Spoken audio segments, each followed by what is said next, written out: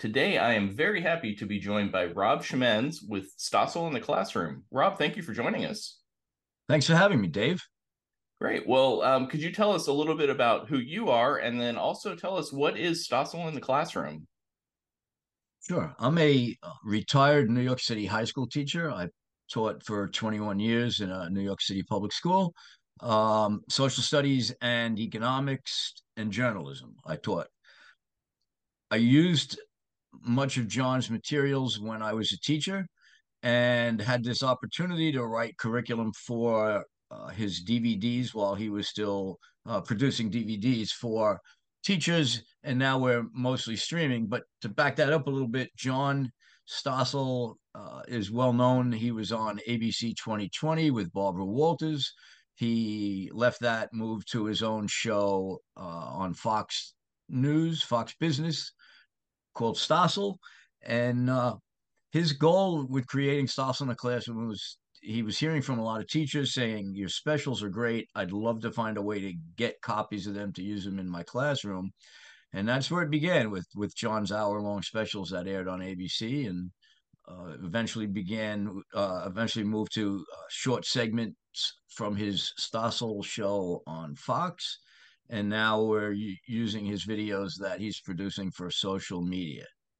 Excellent. So, you mentioned that Mr. Stossel is pretty well known from his work in journalism. When did Stossel in the Classroom as an organization start? Well, initially it was in the classroom media, and that was 1998, Wow. 1999. Okay. All right. And some years later, it morphed into Stossel in the Classroom. I think it probably got that name around 2006, 2007, Okay. broke out on its own as a nonprofit. Fantastic. Well, obviously, we're here today to talk about the scholarships that Stossel in the Classroom offers. I guess before we go into those details, let's just talk a little bit more history. How long has Stossel in the Classroom been offering scholarships? From what I know, it's almost since 2007. I think Wow. they Okay. probably started right away. Haven't really looked that deeply. Um, I know it's about 7 years ago we started a segment, a video contest as well. Hmm. But the essay contest had always been just one prompt, Okay. and 2 years ago we tried three, and we were thrilled with the responses. It appealed to more teachers and more students, and this year we went with four, partly because we've got so many people putting in ideas that Hmm. it's hard to say, wow, that idea is great, but we can't use it because Uh-huh. it's Right. because it's too many. So now we're running with what we get that are solid ideas. Fantastic. Well, let's talk a little bit about just kind of the nuts and bolts. Of course, everybody needs to know the entry deadline is March 22nd, 2024. And there are essentially two different contests running concurrently. One is an essay contest, and then the other is a video contest. Now, they both have the same prompts, correct? Yes, sir. They do. Can a student enter both, or do they need to choose one or the other? Yes, we've been trying to make it very clear that students can enter both. Okay. That's probably one of the biggest questions we get.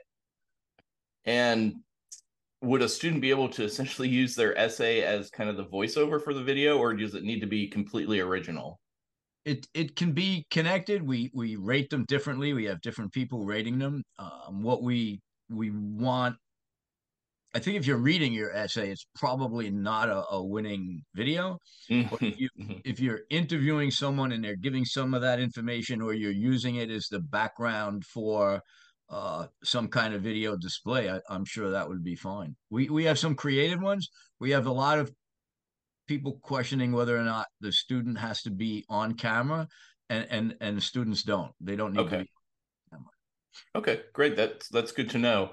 Well, we'll talk about the prompts in just a minute, but I first want to let's focus in first on the essay contest portion of this. So there are two divisions, a high school and a middle school division. And for middle school, that's as young as actually fifth grade, correct? Yes, we we're doing it by ages for a while, but that kind of got confusing, and we said, well, let's specific. We had teachers writing and saying we'd love to participate, but our students couldn't, are too young, and they can't Uh-huh. compete with high schoolers. So we created that separate middle school category. We're going to continue to do that, maybe make it even larger next year. Wow. Okay. That's great. I'll mention that in both the high school and middle school division, first prize is $2,500. And then there are multiple prizes beyond that. I'll also mention that teachers also are eligible to win prizes. How does that work? So we've got different levels of prizes for teachers. For every student who enters, they get essentially a ticket into a raffle. Hmm. Every student who enters from their classes. So Right. students, when they enter, they would have to give us the teacher's name. They also, if they submit, or their students, 30 of their students submit essays, then they receive an Amazon gift card, and the teacher with the most submissions gets $150 Amazon gift card. So Fantastic. trying to encourage teachers to have their students participate. Absolutely. I love that. Um, well, one other thing before we get into the prompts, we've talked about, middle school, high school, and teachers. Can students that are homeschooled also enter? Absolutely, and thanks for bringing that up. We reach quite a few homeschoolers, Hmm. and we're working to reach even more through an organization called Stoa and other student homeschooling organizations. But absolutely, we'd like homeschoolers involved. That's great. Yeah, one of the pieces of advice that I give when I speak to homeschool families is use essay contests like this as part of your curriculum. This is a fantastic way for a student to learn about economics or whatever the particular topic of the contest is. So I really like that's open to them. It gives the students an opportunity to go do some of their own original research, learn about a topic. I, I've had a lot of teachers say that they assign it regularly. We also have some who say, well, we offer it to our students as an optional extra credit project. Uh, I can tell you, I regret not ever having my students enter when I was teaching, because I thought it's a national contest. I taught in a vocational school. I thought, yeah, my students might not be able to handle this. Then, when I read essays after leaving teaching and coming to Stossel in the classroom, I realized, oh, my students would have done fine. And Hmm. it's one regret I have. Yeah, yep. Well, and especially, if you have a student in middle school or you're just like a first or second year high school student, this isn't your only opportunity. This is something that's been going on for many years, and so they're going to get better at it. But if they only wait till their senior year when they think they're going to be their best, have their best ability to write an essay, well, they've missed a lot of opportunities both to win potentially, but also just to get better. So I really encourage students to start these types of things as young as possible. The experience definitely improves your future submissions. That's for sure.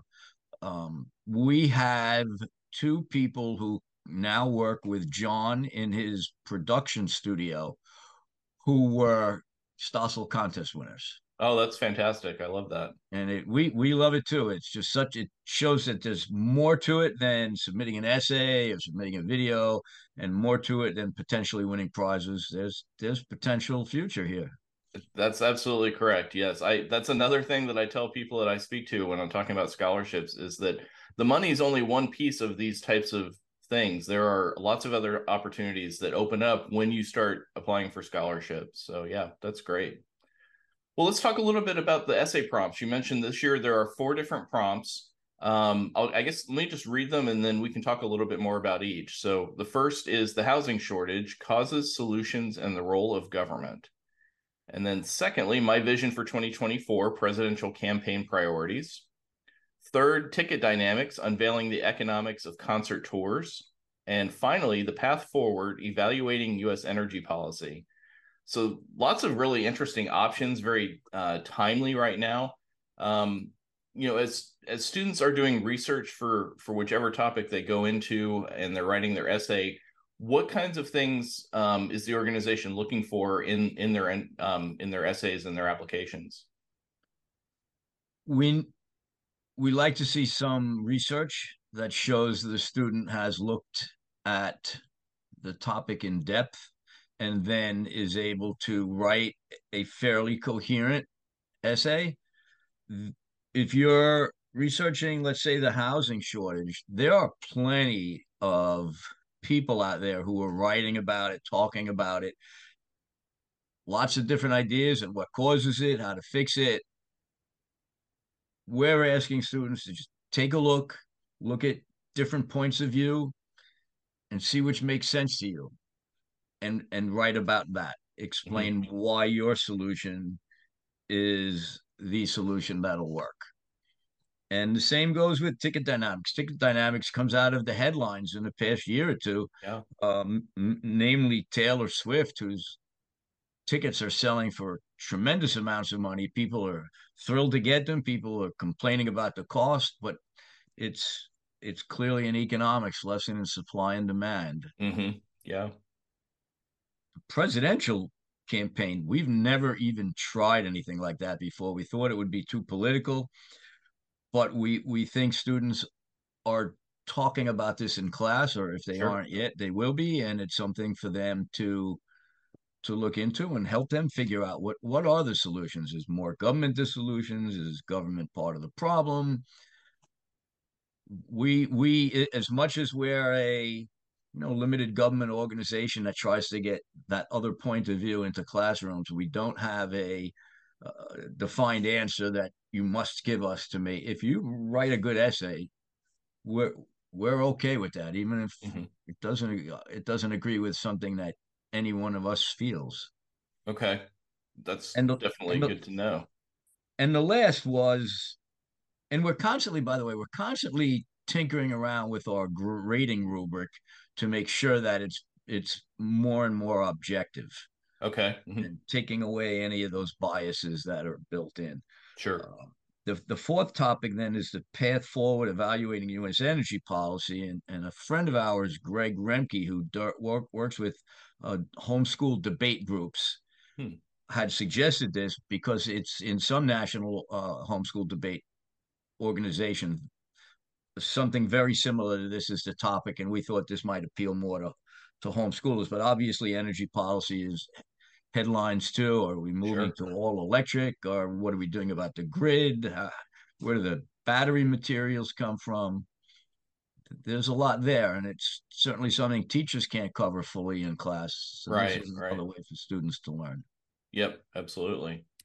Well, again, going kind of back to the nuts and bolts of the requirements, the essay needs to be between 500 and 1,000 words, correct? That is true. And that's for both high school and middle school division. Yes, the I think the biggest issue we have is students saying, "I can't get it down to 1,000 words." Yeah. And in some ways that's good, right? You've been able to write quite a bit about it, but Hmm. uh, I don't know about your experience in English classes, but my experience in English classes where teachers push students to write more, there's often a lot of repetitive phrases and terms that Hmm. they can edit out. Uh, we hold them pretty close to 1,000 words, but we also don't wouldn't count um, a, citations page. We don't count that unless they need it. If your essay is 400 words and you've got 100 word citations page, we count that. We're not overly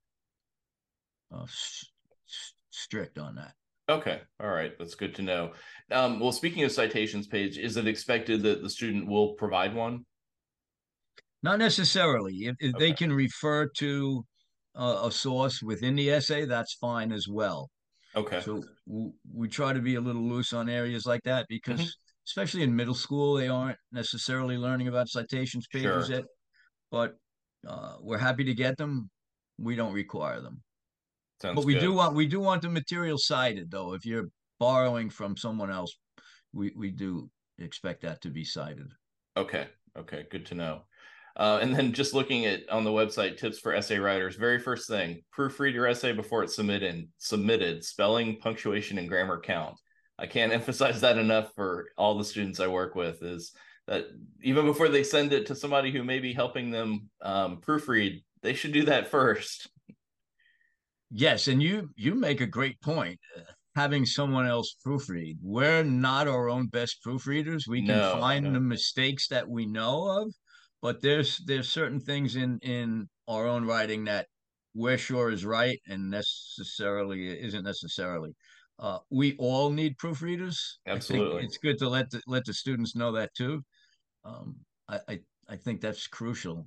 We're actually hiring a curriculum writer now, and I'm looking at cover letters and resumes, and quite a few of them have errors in them. Yeah, yep. Well, yeah, you're absolutely right. I mean, when you write a paper, you know what you're saying in your head, but it doesn't always translate to the page. And even when you read it, you're not really reading it. You're taking what's in your head and interpreting that onto the page. So you need a second set of eyes to make those corrections to make sure what's actually in your head makes it to the page. And then, of course, use the tools like spell check and grammar checks, just very basic things.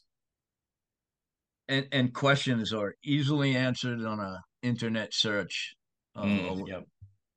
I've worked on my high school newspaper when I was teaching, and it was interesting how English teachers would come up and say, "Is this right the way I've worded this?" I'm like, "Yeah, you could have just Googled that, or I don't want to push Google, but yeah, Yeah. Yeah. Well, yeah, and I mean, I'm in the business of helping students write better essays, and even I rely on things like Grammarly, and sometimes there'll be an esoteric piece of punctuation that just doesn't look right to me, but Grammarly insists it's right, so I have to do a little research and find out, oh, this is correct, or um, both might be correct. This is a little more common these days. So yeah, yep, definitely rely on all the tools that are available. yes." And it's not just for the essays, right? It's for life. Uh, Absolutely, yeah, yep, that's for sure. Well, let's shift gears just a little bit. We'll talk about the video contest. Unless I'm reading something incorrect, the essay contest is not open to college students, but the video contest is. Is that right? that's correct. Okay, so that one is middle school, high school, and college. Yes, and the video contest we have separate prizes for, and John looks at a lot of the videos, and Okay. he said last year how surprised he was at how good the middle school videos Hmm. were. Okay. Yeah. In some cases, they were better than high school and college, Wow. and maybe it's because the young kids don't have they're able to explain it, but they're not inhibited necessarily by their oh, I'm in front of a camera. They're still out there having fun, Yeah. Yep. and those tend to be the videos that get more attention, the ones that are enjoyable, maybe have a cute pitch to it, but not always. And Sure. Yeah. Well, let's talk a little bit then. What is Stossel in the classroom looking for in the videos? Obviously, with an essay, we know things like spelling and grammar count, proper punctuation, having a nice flow. But for a video, how polished does it need to be? Does it need to have great production value, or is it more the content? it's a good question. We certainly have a segment of the rubric that's based on content, but production value is important to help deliver that message that the student is trying to get across. So it doesn't have to be something that looks like it was professionally done. Mhm. We've had stick figures, we've had really some in-depth, great video out on site interviewing people in stores. Um, it's it's pretty wide open for students to be as creative or as uncreative, not non-creative as they want. I think this one of the strong components though is having a voice, Okay. and you need to be able to have a voice or have somebody with a voice, or we even have had a lot of videos with animations and Okay. computer generated voices, Hmm. and that's fine too. Yeah. Background noise becomes a problem, Yes. and that's where some of the videos last year didn't really go over well with us. And there's a time limit on the video. If I'm not mistaken, it's 1 to 3 minutes. I'm Is going that to see if right? I can find that. Yes, 1 to 3 minutes in 1 to length. 3 minutes. And what we've found in a couple of videos where students, instead of editing the video down, sped up the video. They used a Oh, feature uh-huh. to speed it up. And we had a little bit of an issue with that this past year where some of us thought that's obviously sped up way too much. And Uh-huh. then some of us said, well, that's production. That's the point of what he was trying to do. He wanted it to read quickly. So we let it go, and that's one of our winners. But I think it went a little fast. Okay, yeah. And one of the things I'm reading here is that the video, instead of sending it as like an attachment or through a portal, it needs to be uploaded to somewhere like YouTube or TikTok or Vimeo or a student's Google Drive, and then make sure that it's accessible to a third party like Stossel in the classroom. We've tried to make it easier for students and teachers to participate. When I took the lead of Stossel in the classroom, the only way students could participate, or even homeschool students, was a teacher or a parent had to upload it, and it was Hmm. just to one specific site. And we thought that's a little bit restrictive, especially if a teacher wants 30 students to participate or more. That teacher would have to upload every single one by Right. one. And we've just created every option we could think of for uploading, we're now using. And as more options become available, we'll open those up as well. Fantastic. Well, as we said before, the prompts are the same whether it's the video or the essay contest, and then the prizes on the video contest are also very generous. There's first place in the three different divisions: middle, high school, and college. Each get $2,500, and then there are second place and further down the line awards. So. I think in the video that Mr. Stossel is in on the site, he mentions that there's a total of $25,000 in prizes this year. Yes. And it's even over that when you count in some other prizes for teachers. Okay. But we've gotten some nice letters from students saying, "Thanks, I never expected I'd get $2,500 for an essay." And Yeah. Yeah. they're happy for that. We're happy to give away the money. We've got some really generous donors who love to see that students are taking an in-depth look and formulating some opinions after thinking critically about these topics. That's great. Well, Rob, thank you so much for coming on the show, and thank you to Stossel in the Classroom for the contest that you have open. Is there anything else that you would want students who are considering applying to know, or just my listeners to know? I would say look at this contest or these contests as a learning experience, Hmm. and then have fun with it. I Yeah. think we don't relate learning to fun, but from the essays we've read and the videos we've seen, a lot of students do like to turn it so that it's a fun opportunity to go out and learn, and then turn that into something that comes across not just academic, but like they enjoyed doing it. Hmm. Hmm.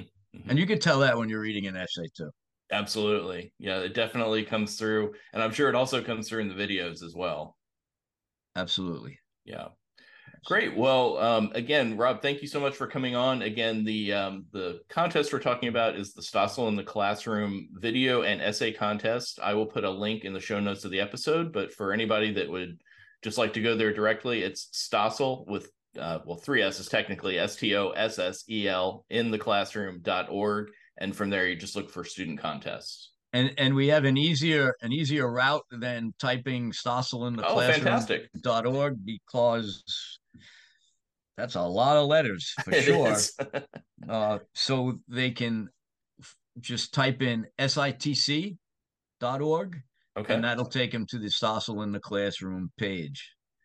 SITC.org. Perfect. SITC.org. And Dave, just one other point, if I can. You mentioned Yes. that we had tips for essay writers. We also have tips for videographers. Okay. And we've got a contests at SITC.org email address for any questions that students, parents, teachers have. Excellent. Great. Rob, thanks again for coming on. I appreciate it. And we'll look forward to hearing who the winners are later in the year. Thanks, Dave. Would love being here, and would be happy to come back and talk about our winners. We'll look forward to it. Thank you. Thanks so much. If you'd like somebody to review your Stossel in the Classroom application, essay, or video, then check out my special offer on my scholarship application and essay review service. Use discount code Stossel to save 50%. I'll provide 3 rounds of review, feedback, and suggestions for your essay or video for the Stossel in the Classroom scholarship. Again, use discount code Stossel and click the link in the show notes of this episode to learn more.